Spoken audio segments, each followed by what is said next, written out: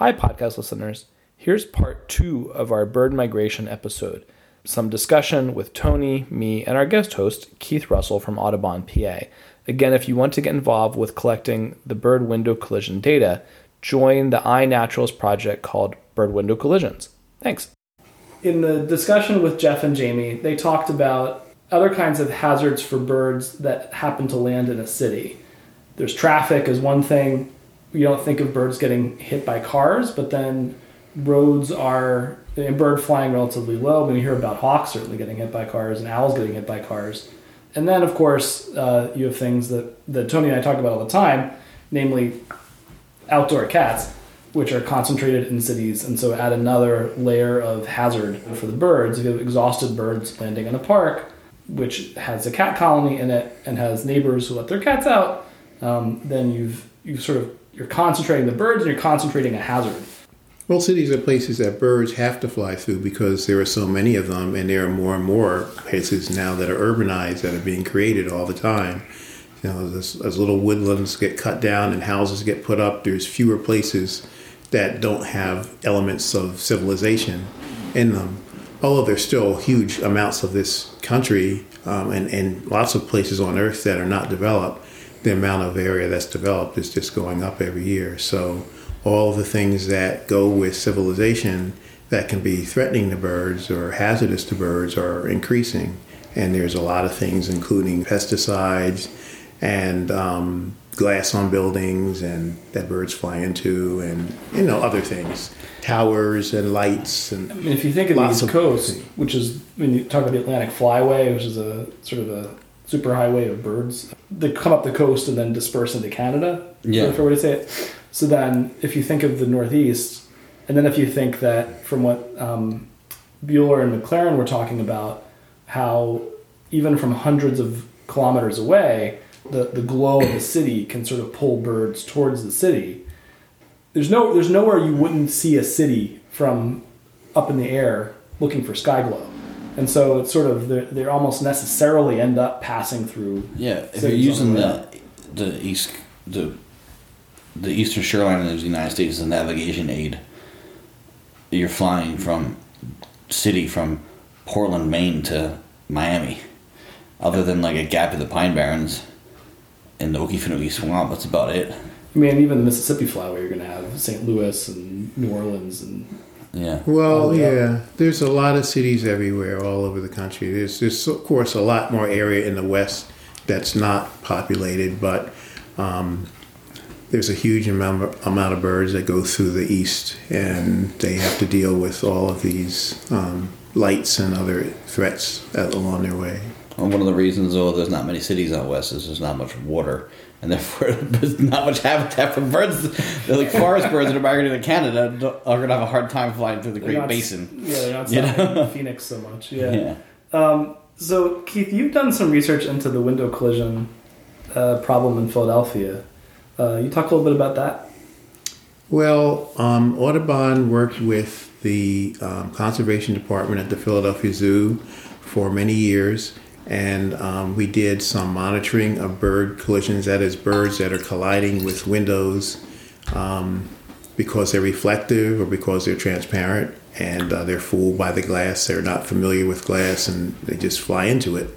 And these are mainly migratory birds, but there are also some young birds that are naive and haven't seen glass before.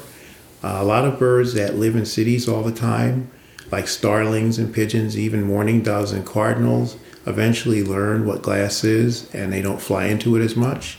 And I think, this is just my opinion, that the reason that their young don't do it a lot is because they probably learn from the parents. And by the time that they figure out independently what glass is all about, they've learned not to fly into it. But these other birds that are migrating through our area, from the boreal forest, going down to the tropics and back and forth, many of them never encountered glass when they were born, and they had no idea that anything like that existed until they pop up in a city during their migration. And then they see a reflection of trees in, a center city or downtown building, and they say, "Oh, look, there's some trees. Let's go fly into that." And it happens to be a hard surface. And it always reminds me of the Roadrunner cartoon when the coyote was fooled by something that the Roadrunner painted on a rock, and the coyote thinks that it's real. It goes, "Oh no, wait! Was it the reverse? Was the coyote trying to get the Roadrunner to fly into something?" They would do it back and forth, but I think the coyote. It's been a while since most of the time. coyote always lost, but the coyote would paint something, and then the trick was with the Roadrunner would then like actually run in through it. And he'd try it and then smack into it. And he'd try and smack into it. Yeah. It's been a while since I saw the Roadrunner cartoons, but that was the idea. Fool the Roadrunner or something into thinking there was something that it could fly into, and it wasn't. But birds do fly into these reflections that they see on glass, and they fly into transparent glass because they don't know what glass is. They think they can fly through it into a building. So Audubon and the zoo did some monitoring, and we also, the main study that we did on this was between 2008 and 2011, and the Academy of Natural Sciences of Drexel University was our other partner. So all three of us worked on this. And this was going out like crack of dawn and walking around buildings. Yes, we had monitors that monitored an area that included about 12 buildings, and we would monitor it 7 days a week for about 8 weeks in the spring and maybe a little longer in the fall during migration. And we would monitor every day from very early in the morning until about 8 o'clock. So we were there for a couple hours, right before the sun came up and right after the sun came up. So we would monitor the area continuously during those couple hours and look for dead birds.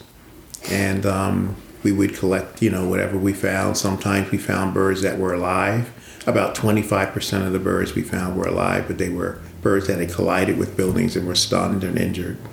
And the rest were dead. So the dead birds were What do you do with the live ones?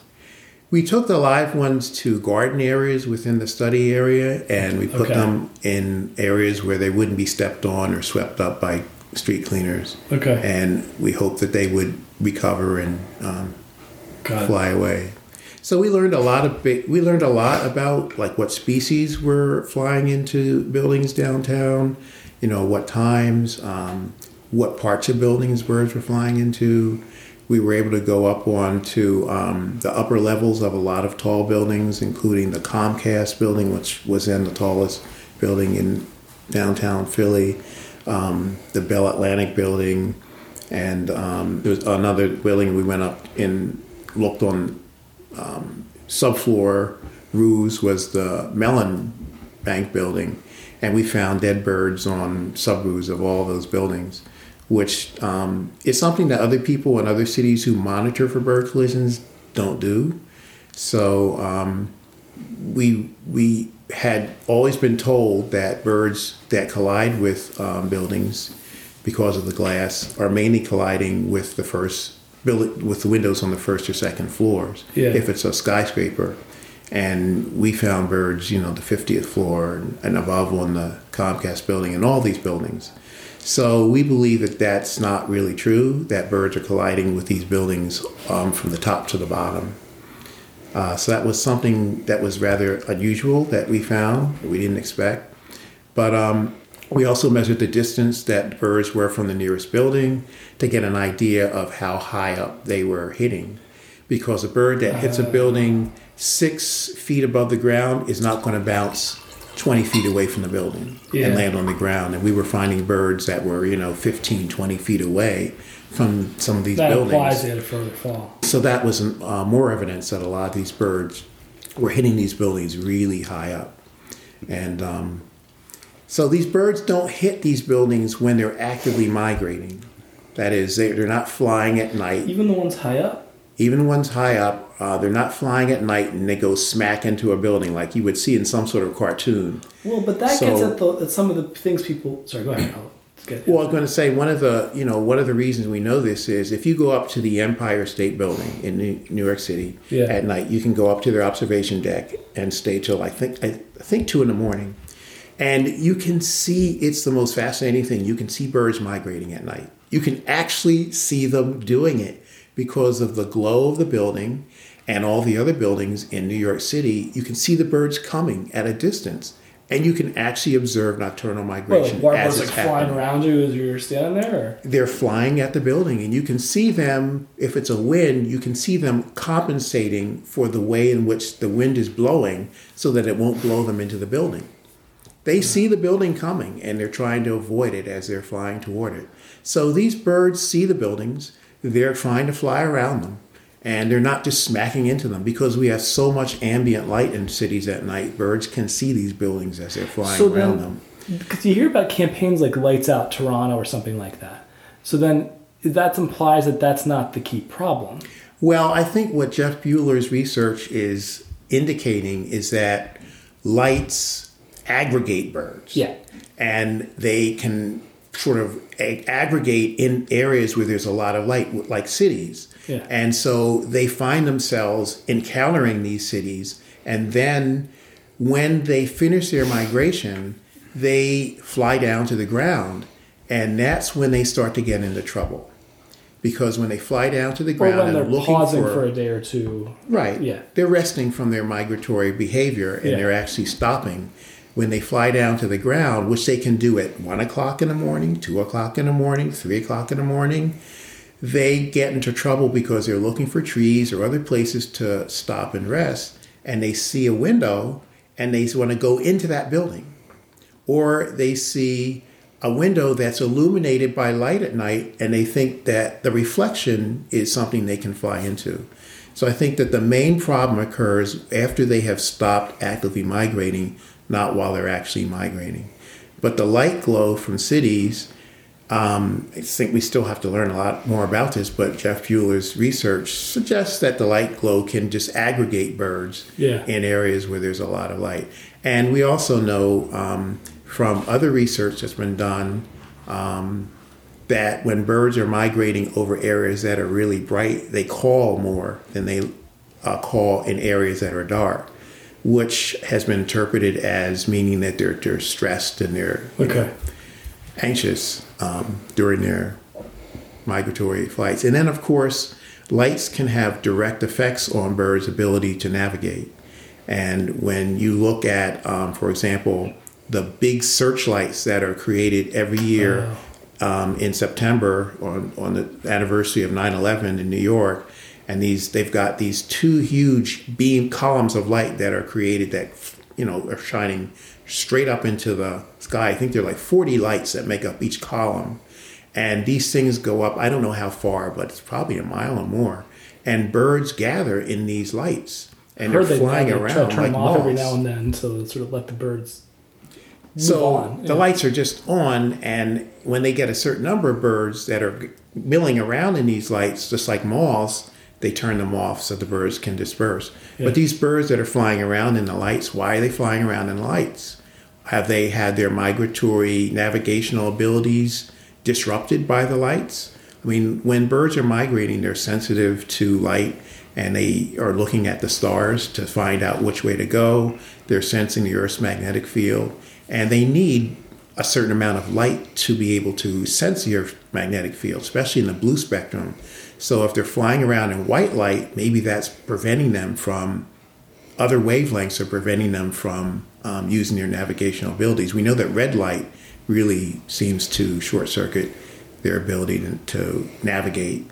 So anyway, bright lights are problematic to birds migrating at night. They're used to migrating in darkness with the ability to sense, things like the magnetic field and the stars, pattern of the stars. But we have all these competing lights, and they cause stress for birds. They may just disrupt their ability to navigate. And we'll learn a lot more as we start to look at this about how cities are affecting birds. But nevertheless, birds are migrating. They're going through cities, and they're getting to where they need to go.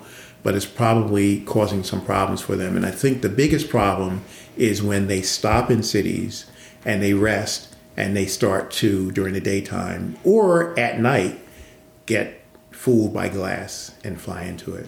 And lights that are really, really, really bright, that stand out, that can be seen from a distance, can attract birds, lights on buildings or lights reflected off of buildings, if they're super, super bright, can attract birds, and birds will fly into the lights or fly into the buildings that have these bright lights on them.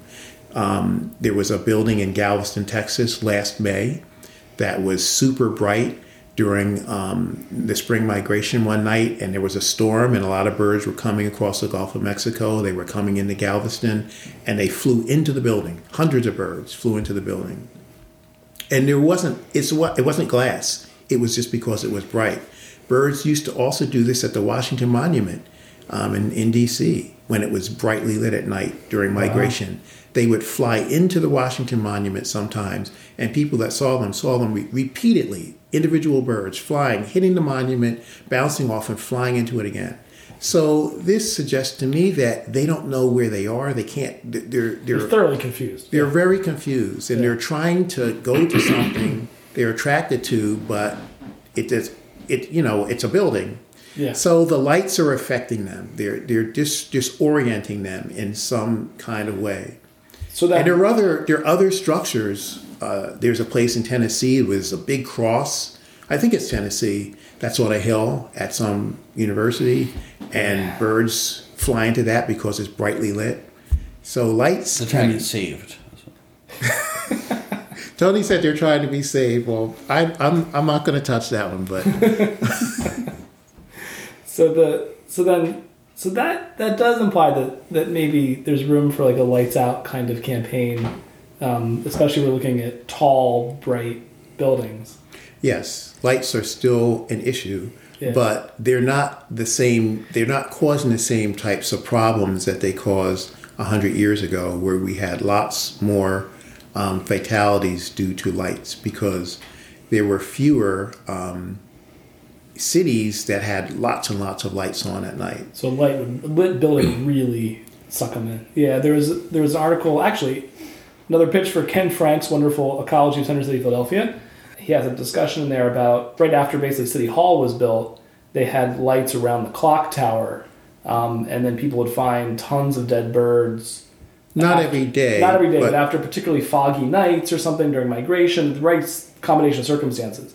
But when they, I guess, low cloud ceiling and whatnot, and they would, that particular lit up tower would really pull them in. I think when City Hall opened in 1896, maybe, a couple days after that, the first, it was July, late July maybe, the first bird was found. It was a Sora rail, and it hit City Hall. And after that, people started finding birds periodically, and sometimes hundreds and hundreds of birds a night, because it was so brightly lit. And the rest of the city was not, it's 1900, so we didn't have as many bright lights. Yeah. So City Hall was just lit so much brighter than it is now. So then, I guess the question, what I'd like to ask about or talk about, discuss, is what do we do? I know that some universities around Philadelphia, for example, where they end up being more motivated to do something about the problem, but also have a frustrating combination of greenery and buildings surrounded by greenery to reflect off the windows.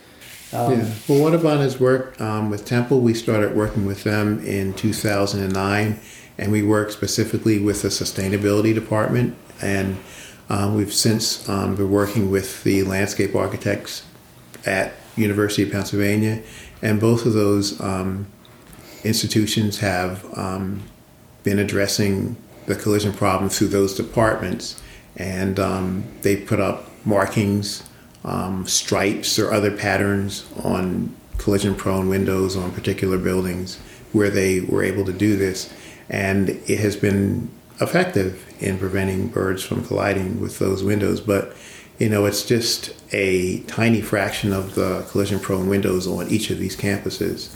But it's a start, and there are many, Duke is one, there are many other universities where action is being taken to try to address this. What really is needed is to get the architects who are designing brand new buildings on these university campuses to incorporate. It's been incorporated into the LEED standards, I believe. Well, there's a pilot credit for bird collision deterrence, pilot credit 55, which came into being about 6 or 7 years ago. And it's still a pilot credit, but a lot of people have applied for it. It tells you how to build a building in a way which will reduce its chance of having bird collisions. It's taking the step, yeah. So LEED is, a big deal. A lot of people think if they have a LEED certified building, they're green. But LEED never addressed bird collisions. It doesn't talk about wildlife at all. Birds it's included, yeah. Yeah, and even other building standards like the Living Building Challenge and others that are out there that are very much more advanced than LEED in terms of their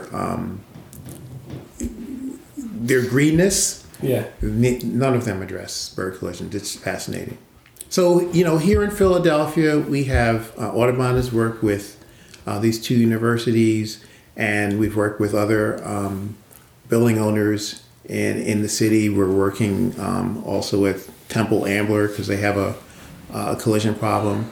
And, I think that when you look at where we are now compared to where we are 15 years ago, the landscape has changed. And there's a awareness about the thing that's going on with birds and glass and lights. And, we're addressing the collision problem not only in terms of lighting, or we're aware of the collision problem not only in terms of the effects of lights, but the effects of glass. And Dr. Dan Clem at Muhlenberg College, or is it Muhlenberg University? We'll just call it Muhlenberg. Muhlenberg. Which is just up the road. At Allentown. Yeah, about an hour from Philadelphia, yeah. So he's the world's probably most famous researcher on this particular topic. And so he's right in our region, and we've been able to have the benefit of working with him and getting his input and understanding and knowledge, as well as Dr. Chris Shepard, who works for the American Bird Conservancy, who's headquartered. She has her office in New York City.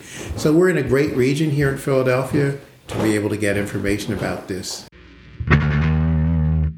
Let's say you're an urbanite who loves wildlife, or you're a birder specifically, and you've been noticing that the office building you work in has an awful lot of dead birds, in spring and fall, or I've only noticed the odd single bird here and there in my goings around the city. But if let's say you're saying, well, there's a bunch of them, what should you do? Well, it's a tough thing to really give a good answer about. I think we're still at a point where there's not a really good answer for that particular question.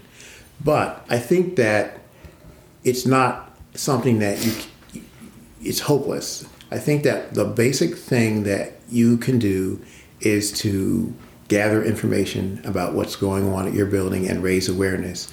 And once you do that, either the people that own or manage that building are going to be receptive to doing something about the problem, or they're not. Yeah. And, if they're not, they're not. If they are, then you can think about trying to put some sort of markings on the building. But when you're talking about a commercial building, this has to be done in a way that is, going to cost a lot more money than a non-commercial building. But I think that for anybody who has noticed that there are dead birds around their building, if it's an office building, a place of, a place where they work, that monitoring is a really helpful thing. If you can get other people at your job to go out and monitor and collect these birds and find out how many there are, when they're appearing, and what part of the building they're in. If you can get a sense for what part of the building they're hitting, because they may not be hitting every window in that building. And this is where the iNaturalist tool is a really great one, because it records the coordinates where you see the bird. Exactly. So then that's something where you could even see around a building where the hot spots. Yeah. Yeah, that's a great idea of great way that people can take that information and then record it. So once you do that, you start to learn about what's really going on. And it may take you a couple years to really see any consistency in what's going on, because collision patterns can change from year to year. And, 1 year's data is better than none.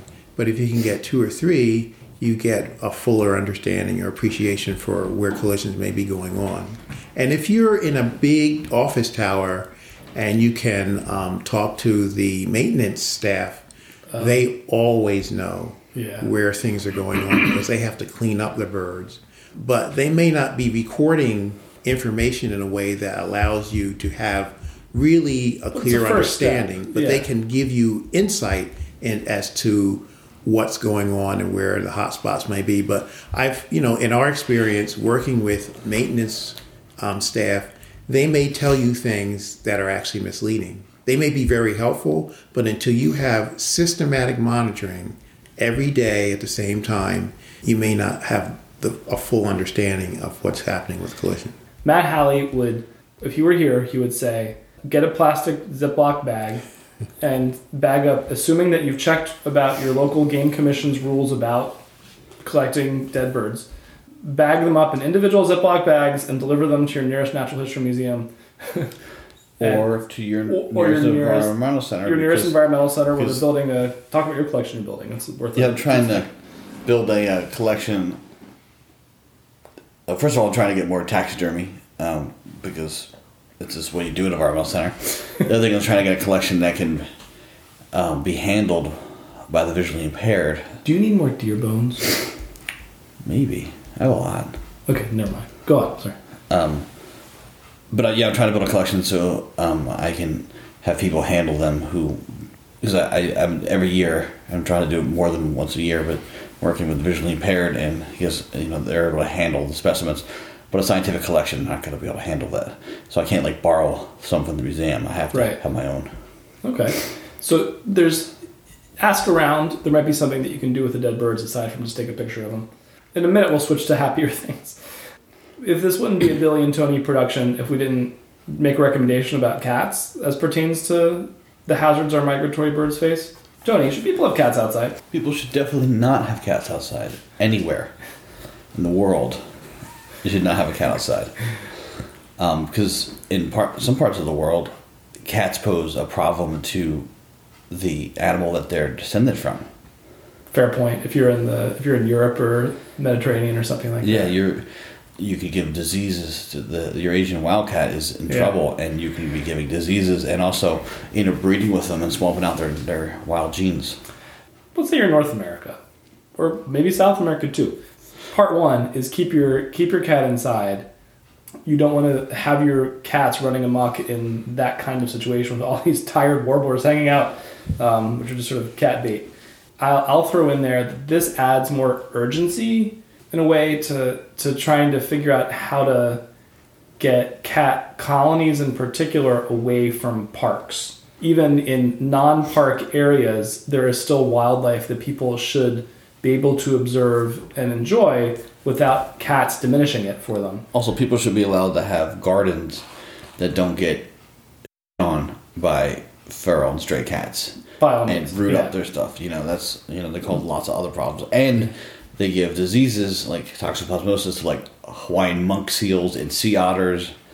And all of that being given in a conversation that Tony and I have, because we are always hitting this point, but especially around the green areas and cities that are draws for birds, these are the worst places you could put a bunch of cats. Yeah, and what cats do, and we've seen this in the monitoring that Audubon has done at various places, cats will patrol at night areas where birds are smacking into glass because they know that they're going to be weakened or stunned birds that they can capture. Yeah. And so these birds don't have a chance.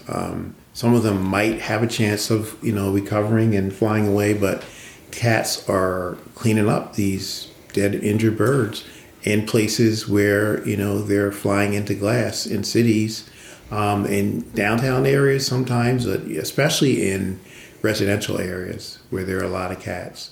But I wanted to say one more thing about the bird collisions. Most bird collisions are estimated to occur on homes, residential structures.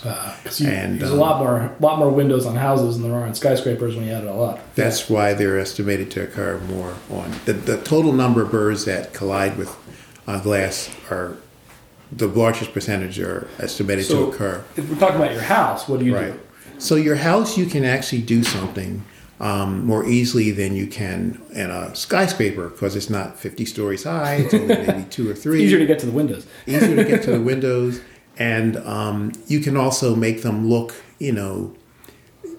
you can put things on them to discourage the collisions that you wouldn't be allowed to put on a commercial building. Yeah. So you can take tempera paint, for example, during migration season and put little leaves all over your windows. It has to be a dense enough pattern that birds like 2 inches apart. You have to go further than 2 inches apart. 2 to 3 inches apart or so, something like that. If you have a collision-prone you could just window, hose that off afterwards. Yeah, exactly. So that's why the tempera paint is helpful because it comes off. And you could put little patterns of stars or squares with some craft paper, or you could get this stuff called bird tape from the American Bird Conservancy, which is strips of tape that comes in different widths. You can cut them into shapes or into squares or rectangles and make a little checkerboard on your glass.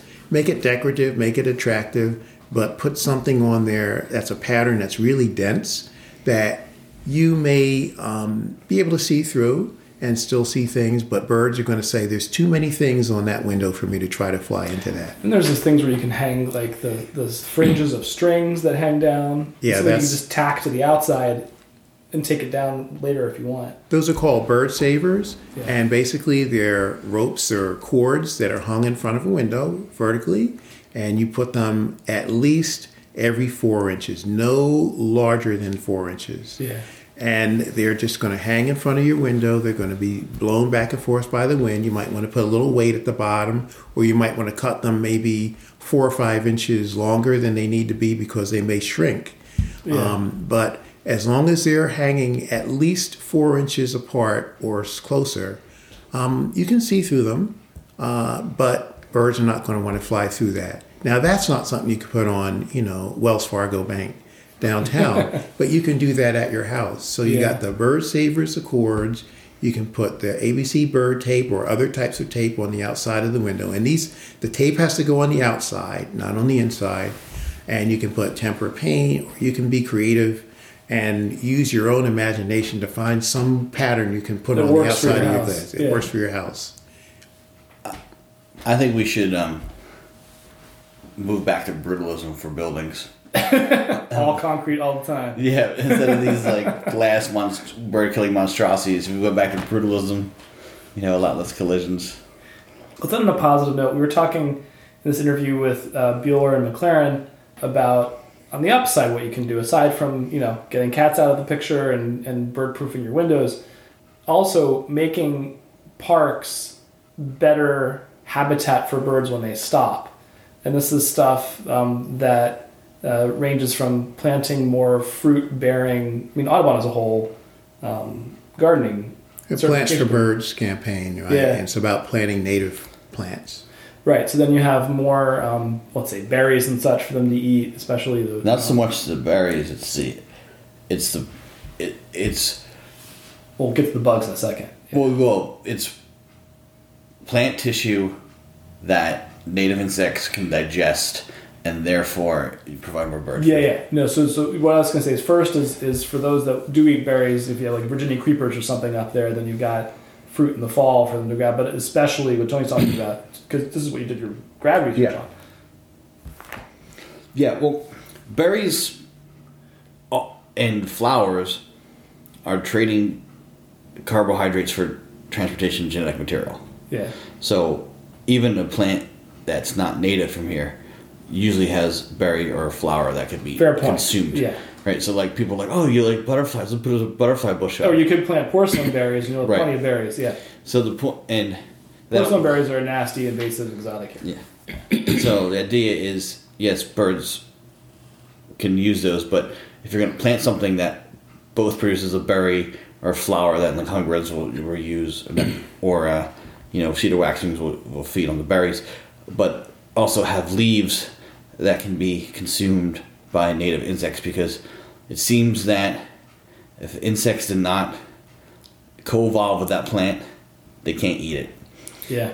And so and also the reasons that ornamental plants are planted is because they do well and they're hardy in a way that basically it's saying our bugs don't eat them. And so it's an interesting argument that I'm starting to think about how you make to people that no, we need more bugs. And Yes. so, it isn't saying, no, we don't need more stink bugs that are going to invade your house necessarily, but we need more Caterpillars. We need more, in general, grubs and beetles and moths and such. Yeah. And so native plants are a way to get more bugs in our parks. Yeah. And of all the native trees we have in our area, Tony can tell you which ones are the most important. Well, the species that has the most insects on it is black cherry, but oaks as a group have the most. Yeah. Not necessarily individual species of oak, but oaks as a group have the most. So oaks, black cherry. What is it? Just that their complexity, like you have the rough bark, you have. I don't know what is it about oaks. I've always wondered this. I haven't seen. I'm not the exactly explanation. sure. I mean, because it's not like their leaves are particularly index. I mean, their leaves are relatively toxic if you eat a lot of them with all the tannins in them. But they're these species of butterflies and moths and so on that breed and lay their eggs on them. That's what they can digest. Yeah. Okay. Well, I love oak trees. I got nothing against them. I saw at 47th Baltimore today. I had a flock of cedar waxwings feeding in oaks. I have been seeing cedar waxwings all over the place the past few weeks. I saw some up in Fishtown the other day. I saw some at the playground, 47th and Sansom. Yeah. They breed all over Philadelphia, and they start coming back in April, so they're back. They are an absolutely urban bird. Thank you, because a lot of people don't think of them that way. The Japanese pagoda trees, but they produce these like bean kind of fruits that I've noticed cedar waxwings eating. Yeah, Well, this they're is all over the place. important to make those observations because we have what are called novel environments now. Yeah. All these combinations of new, non-native species and so on, and we don't understand them fully or how all different types of wildlife interact with them or live in them. So all these observations, like you were talking about the Japanese pagoda trees, who knew that? I mean, that cedar waxwings were eating that. We just don't know all the things that they're eating. So these non-native trees, like Tony said before, they can provide carbohydrates or seeds or fruits for birds. Right. But there's a dark side to them in that the long-term outcome of having all these non-native trees is you depress your native insect population, and that is the groundwork for disaster. We need because urban bugs insects are what coming. everything Yeah. eats, or the things that eat other things that eat insects. So if we don't have insects, Spiders. the whole ecosystem is going to collapse. Yeah. Not to mention the things that insects do for us that are Yeah. important. Yeah. I mean, if you want something feeding on berry, you want to provide something with berries. Well, holly, American holly, Yeah. hackberry, black cherry. I just planted some fox grapes. Yeah, like all these things. Yeah. There are alternatives. Viburnums, Native. alternate leaf dogwood. So plant some native plants, keep your cats inside, and check your windows. And download iNaturalist so that when you walk around a building and see a dead bird, you can book it right there on your phone. And if you want to be like me, you can throw a box of sandwich-sized Ziploc bags in your in your work bag, just in case you see some. So with that, thank you to Keith for making the trek out from the other side of the city to talk to us. Thank you for rating us highly on your podcast listening app of choice. And thank you for getting in touch with us at urbanwildlifecast@gmail.com and at Twitter at urbwildlifecast. Let us know what you think of the podcast. Give us some more ideas. And I'll say one more thing. This is a great time of year to get out. I'm doing like 4 or 5 herp walks this spring. Between the two of you guys, I don't know how many birding walks you'll do between now and the end of June. So if you're living in a city and you're listening to this and you just haven't gotten out much to see the local wildlife, you have no excuse. Now is the time to get out. Check with your local nature center, your local Audubon, your local herpers, whoever. Someone's getting out to teach you about urban wildlife, and this is the time to get out. Cheers.